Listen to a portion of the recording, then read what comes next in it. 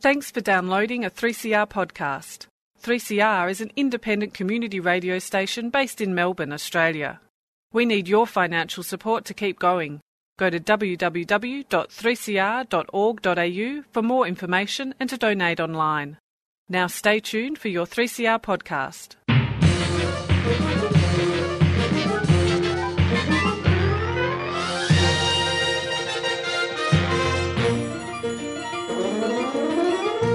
Welcome to another episode of Lost in Science, where for half an hour you will get lost in science. That's pretty much what the name says, isn't it? That's the suggestion. That's the concept. Yeah.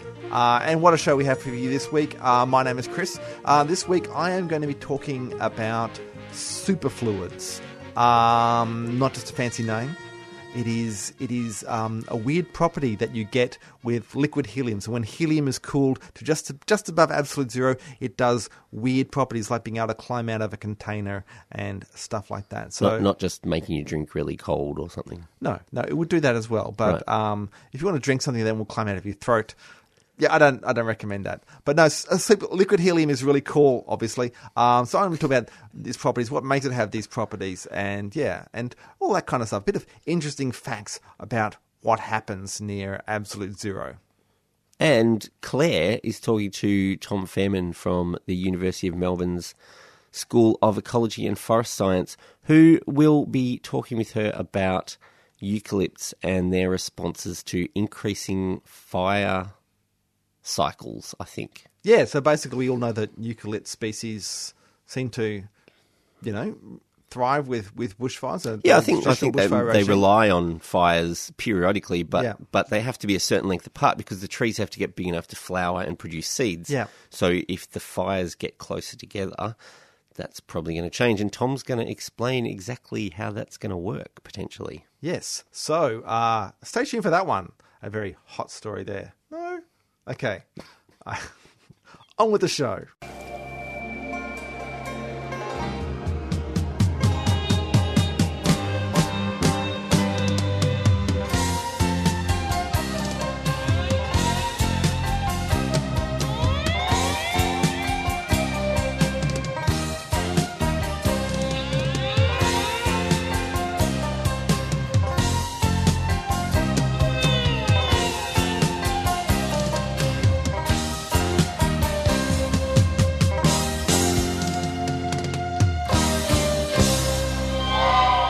All right, so today I want to talk about the weird behaviour of some common elements. I mean, I had considered addressing the controversy about metallic hydrogen, but there's not much to say about that except that some physicists doubt the discovery, and, that's about that.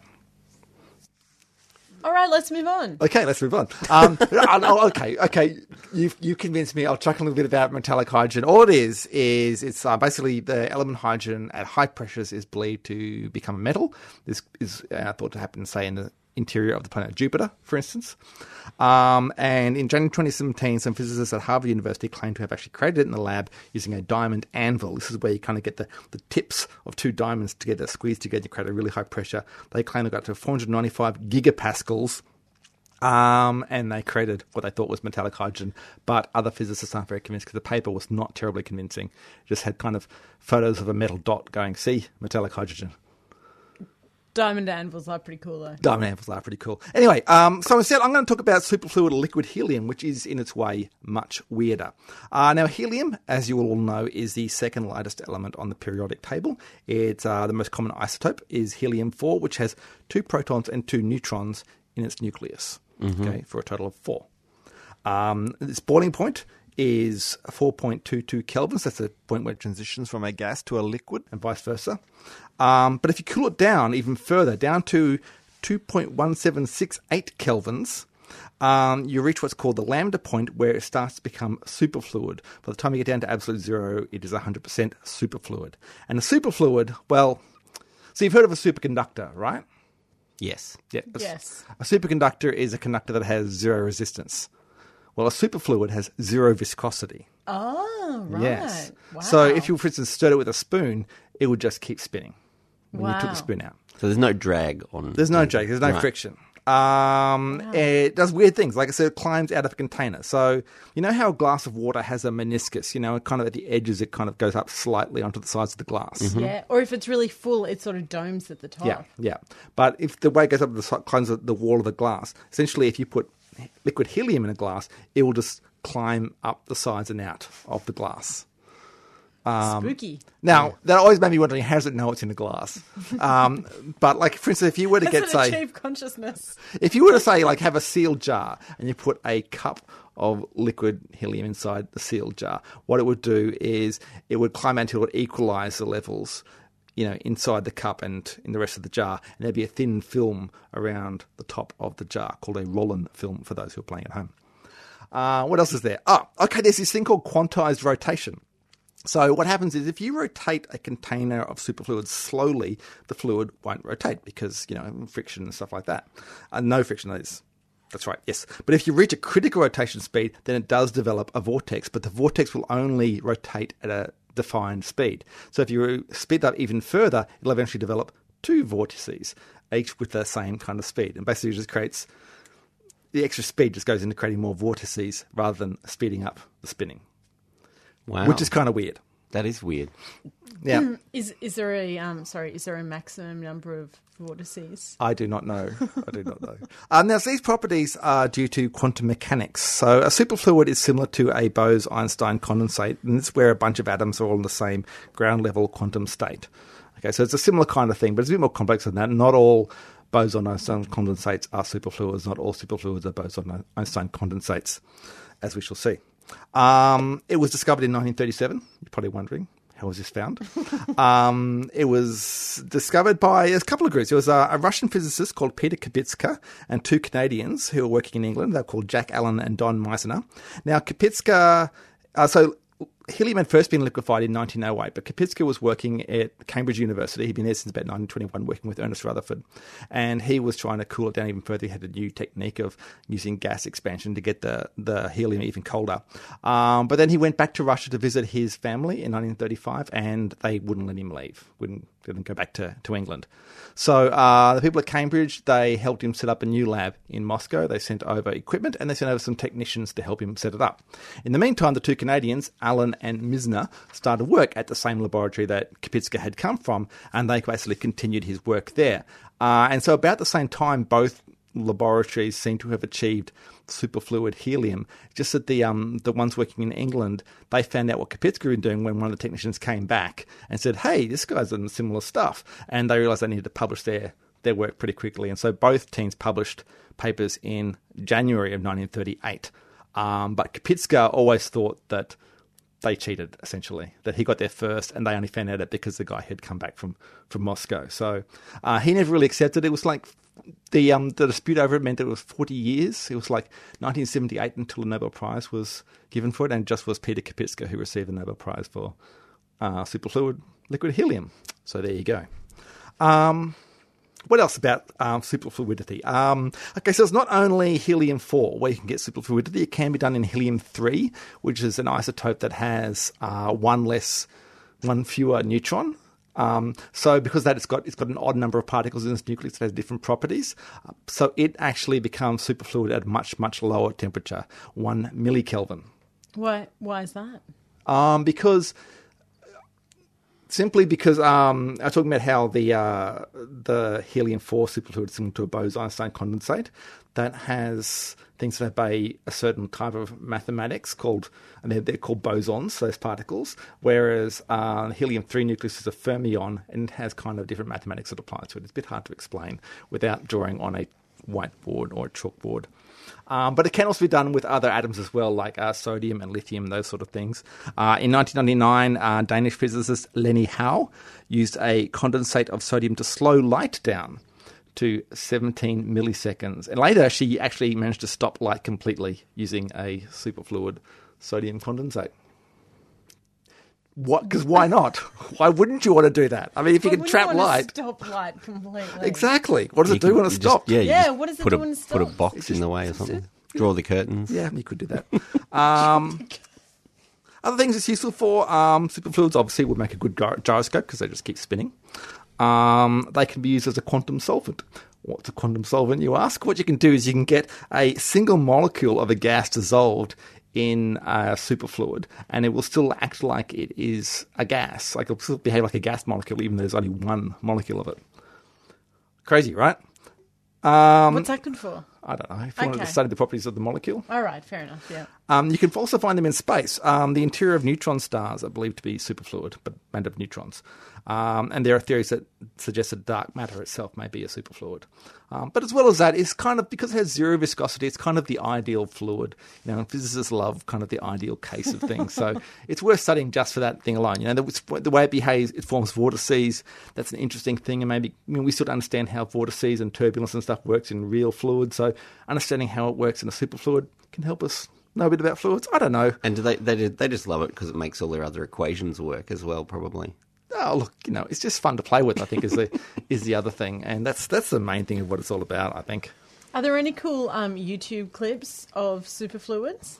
I'm sure there are. There's this thing called the fountain effect, which I didn't even want to include because it's kind of hard to explain. But I reckon that's one's worth looking up, where it kind of fountains out of a capillary. So, yeah, and there's video of the flowing outside of the container as well. That's pretty cool. I know what the rest of my day is going to look like. Science, the final frontier.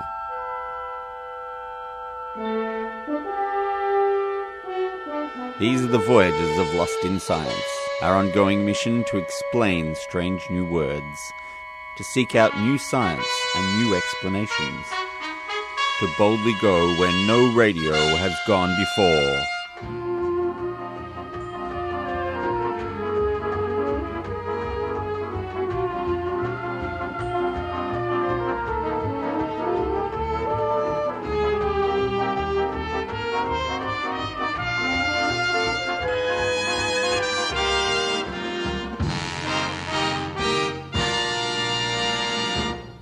Eucalyptus trees are synonymous with the Australian bush. The smell, the silhouette, the gum nuts, and of course the bushfires that go along with them. Of course, fire is part of our ecosystem and how it adapted. But what happens to eucalypt forests when fire becomes more frequent? Well, my guest today is studying just that. Tom Fairman is completing his PhD at the University of Melbourne at the School of Ecosystem and Forest Sciences on eucalypts and their responsiveness to fire. Tom, welcome to Lost in Science. It's great to be here. So before we start, can we just talk briefly about how awesome and diverse eucalypts are in general? Well, yes, we can, and this is one of my favourite subjects. Yeah. There's about 700 eucalypt species or so all throughout Australia, and they cover pretty much everywhere apart from the really extreme environments. So you find them not in deserts and not at the very top of mountains, but there's pretty much a eucalypt that matches every spot along that spectrum. So they're pretty amazing in that way. Do they range fall outside of Australia? Yes. So there's, well, not much. There's, I mean, the majority, they very are much sort of an Australian species in many respects, but there are a couple of species that you do find in Papua New Guinea and East Timor, but the majority of the range is really very much within Australia. Now, in your research, what types of eucalypt forest communities do you look at, and what have you found? So I'm particularly interested in, so I guess you can look at sort of three major types of eucalypts, particularly in Victoria. You've got those really iconic mountain ash forests, so they are the ones that grow really tall. They've got things like the leadbeater's possum in them. I'm not looking at those ones, so I'm more interested in the ones that sort of grow below where those forests are found, like the more dry eucalypt forests that re-sprout after a fire. And I'm also looking at the snow gum forests, which you see in areas around Mount Hotham and up in the snowfields. So they're my two sort of main study types. So the really high areas? Yes, yep. Yes. And the really low areas. And then the really low areas. So I'm sort of not interested in the middle bit there. I'm interested in the top and the very bottom, yeah. Right. What sort of conclusions have you, and what sort of things have you found so far in regards to fire? Yeah, well, so I guess the thing about those eucalypts that grow in those particular areas is that because they can re-sprout, we tend to think that they're really resilient to fire. So, Sure. a fire burns through, they may look like a total bomb site after the fire's burned through, really high severity. But within a month or so, they're putting out these little buds, so they can be called epicormic buds, and that is when they grow up the stem of the tree. Or they have this pretty amazing reserve at the bottom of the tree called a lignotuber, and that has all these reserves. Lignotuber. Lignotuber. So, you can call it a basal swelling as well, but yeah, it's sort of this... I know, that's probably not any better.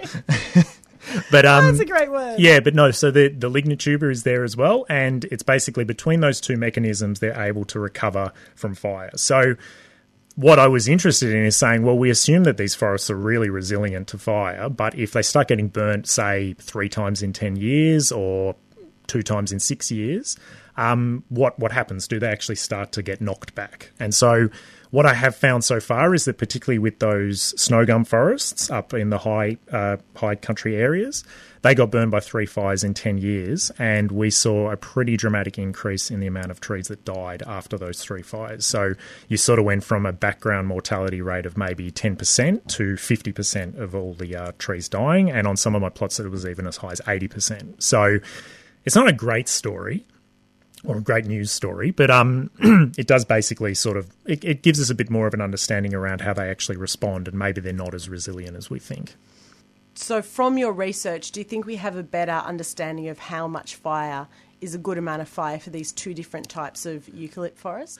Yeah, well, I think that it's quite useful in that way that we're sort of moving beyond that assumption of them being able to basically handle any kind of fire frequency. And I suppose the background for this is that compared to, say, those mountain ash forests that I mentioned earlier, the sort of the really tall, large ones, they've got a very different species response to fire. So what they have is they get killed by a fire as it burns through, and as they're regenerating after the fire from seedlings, they're not producing any seed for 20 years or so. So we've always known them to be really vulnerable forest types, and there's always been a lot of concern about those ash forests. To sort of think, well, if they start burnt at really short intervals, then we're going to start losing them from the landscape. And it's already happened a fair bit in certain parts of Victoria already. So I guess what my research is then coming out and saying is, yes, worry about the ash forest, but then you've also got to be aware of these other forest types as well and think about how they're being affected. And if we are seeing increases in the mortality rate in those forest types, then we sort of need to think, well, how do we manage them as well, and what can we do so that they recover just as well as other forest types as well? We can't be complacent with any of our eucalypt forests. We can't be totally complacent. I think that's the main thing about it, really. Now, I'm assuming that you're not going out and setting these forests alight. No. What sort of experiments, how do you actually gather your data? I guess you can say from a research perspective, I've been relatively fortunate because there's been so much fire in the last 15 years in Victoria. There has to be a silver lining. That's the silver lining that I'm looking at there. So since 2003, we have had, maybe about 5 really major fire events that have grown. Some of them have burnt over 1 million hectares. So I think a football field has about 2 hectares in it. So if that sort of puts it in perspective of how much has been burnt. So since 2003, the amount of forest that has been burned is equal to the amount of forest that was burned in the 50 years before that. So just in that 15-year bracket or so, we've had this huge amount of area that got burnt. From a research perspective, I looked at that and said, well, you can actually pick plots of forest types and arrange the forests and look at them and go, well, we can put plots out there and we can look at different frequencies of fire and forests that have been unburned and forests that have been burnt up to 3 times in 10 years and go out there and set up a plot and measure data about the trees, how they're growing, how they're responding, and that we basically get all that data. And so that's what I did. I went out there and set up 60-odd plots and got all that data, and I've spent a lot of time now sitting at a computer analysing it all. And will those plots be used in future research? Yeah, quite luckily I've gone back out to them and we're looking at other elements of that work that I did. So we've gone back and collected different data, so I've got a bit of a bias and I think about eucalypts all the time, but other questions are around how do other different shrub and grasses respond to those different frequencies of fire as well. So we've gone out and collected data on that to see how that's changing as well. Across Australia on the Community Radio Network, you're listening to Lost in Science.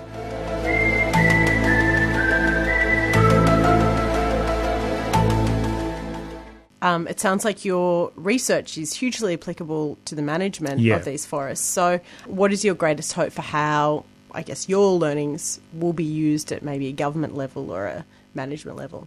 Well, I think the best way to think about it would be that obviously when fires burn, like when there's a large bushfire burning through an area, you're thinking about how people, whether people are safe and whether properties are safe and all that. But I think what would be really great is if we move to a point where as a fire is burning, we sort of can look at a map and say, well, this area where it's burning is burning through a forest that was burnt maybe only 6 years previously and it was burnt at this severity class. So then you can have these targeted sort of actions afterwards by managers to say, well, you know, we've got 1,000 hectares there that has been burnt really frequently and it's of this forest type. We might need to go in and plant some seedlings, or we might need to go in and do a bit of management work to try and restore the forest more, and sort of move away from that viewpoint of saying, well, it's the bush, it'll just come back, to more sort of an active approach of, well, we need to go out there and do something about it in response. Is there any part of response where you can actually triage, you know, what part of the forest, you know, you either want to manage before a fire comes through or indeed when a fire is coming through? Well, yeah, I suppose that's I guess that's the approach you can take. You can sort of look at an area, say if a fire has burned through in a particular area, and you can identify certain parts of that landscape as being vulnerable because we know that it's comprised of that species and it's only going to be at this life stage, you know, it's only seedlings at that point. You can say, well, you know, maybe we need to protect that particular area and try and do preventative works like maybe prescribe burning, or we need to put additional fire prevention resources around that area if we want to protect it. So, you know, there's a lot of options on the table of what you could do, and obviously it's going to sort of come down to that, you know, hierarchy of what's the most important thing to do when the fire's burning the area. But yeah, that's hopefully what I'm producing out of this will sort of go to assist with that. Now, it was National Eucalypt Day recently. It certainly was. Great day. What a day. Yeah, I'm sure everyone celebrated it. 23rd of March, everyone. I did. Yep. Yeah. There is a lot to love about these trees. Yes. What is your favourite thing about eucalypts? I think my favourite thing about eucalypts is probably their smell. The forest types that I've worked in have a lot of different eucalypt species in it. Some of my sites had up to maybe 10 eucalypts in it. So as I sort of would get out there and I was trying to identify what they were or what species they were and trying to work out what it was, I did often spend a fair bit of time sort of then, you know, scrunching up the leaves and giving them a good sniff and going, maybe it's this, you know, maybe I can link that smell of that species to that one. And so I think, I think I've always loved the smell of eucalypts, and I think that's my favourite element of them. They're very, it's a very recognisable smell, I think, to most Australians. So, and this might be like choosing a favourite child, but do you have a favourite species? I do think that my favourite species would have to be the snow gum. So I not just because I'm doing my research on it, but I think it's always been sort of everyone's second favourite eucalypt as well. I think so. I do take a bit of an approach of, I think it's my favourite because it's always sort of the underdog a little bit, and it's always sort of losing out to. Really?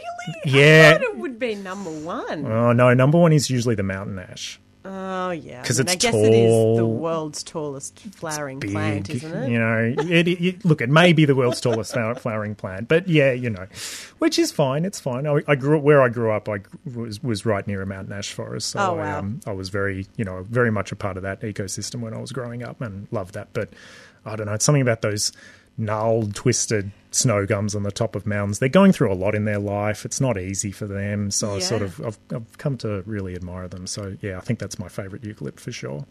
So Tom, what would be your advice for people who want to maybe get out and appreciate different species of eucalypts? My advice would be go to a mixed species forest type, which is sort of that more widespread eucalypt forest that you tend to see a lot of, you know, around places like Ballarat in the Wombat Forest, and basically anywhere where there's sort of the lower elevation forest type. And all through other states as well? Yeah, all through other states as well. And it's sort of probably the most widespread forest type of eucalypt that we see. It's kind of that really, less productive forest type, but it's usually got all these different eucalypt species in it. And it's a really interesting forest type if you're wanting to get good at eucalypt identification. So go to those sort of forests, because you've got sometimes 9 or 10 eucalypts occurring in one small patch, and being able to see and identify the different eucalypts and them growing in that one particular area. It's really interesting to sort of try and work out what's going on there. So that's what I recommend. And is there an app for eucalypt identification that you could, or that could be a good business. I have to say, over many years, I've always thought, someone should just make an app for this. But no, if you're in southeastern Australia, probably the best eucalypt identification book to get is probably by this man called Leon Costemans, and he wrote it probably about 50 years ago, and it's sort of a bit of the Bible for eucalypt identification. So I'd recommend grabbing that. It's very user-friendly. And that's what I use, and it's really great to take out into the bush with you. Well, Tom, thanks so much for the chat.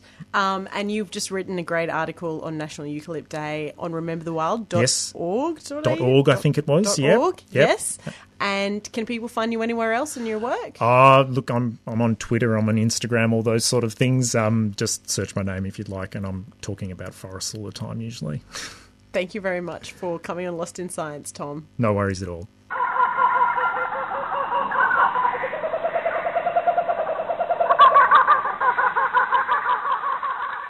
And that is it for another episode of Lost in Science, where we have heard about liquid helium on the very cold, and we have heard about fire and its effect on Australia's eucalypts.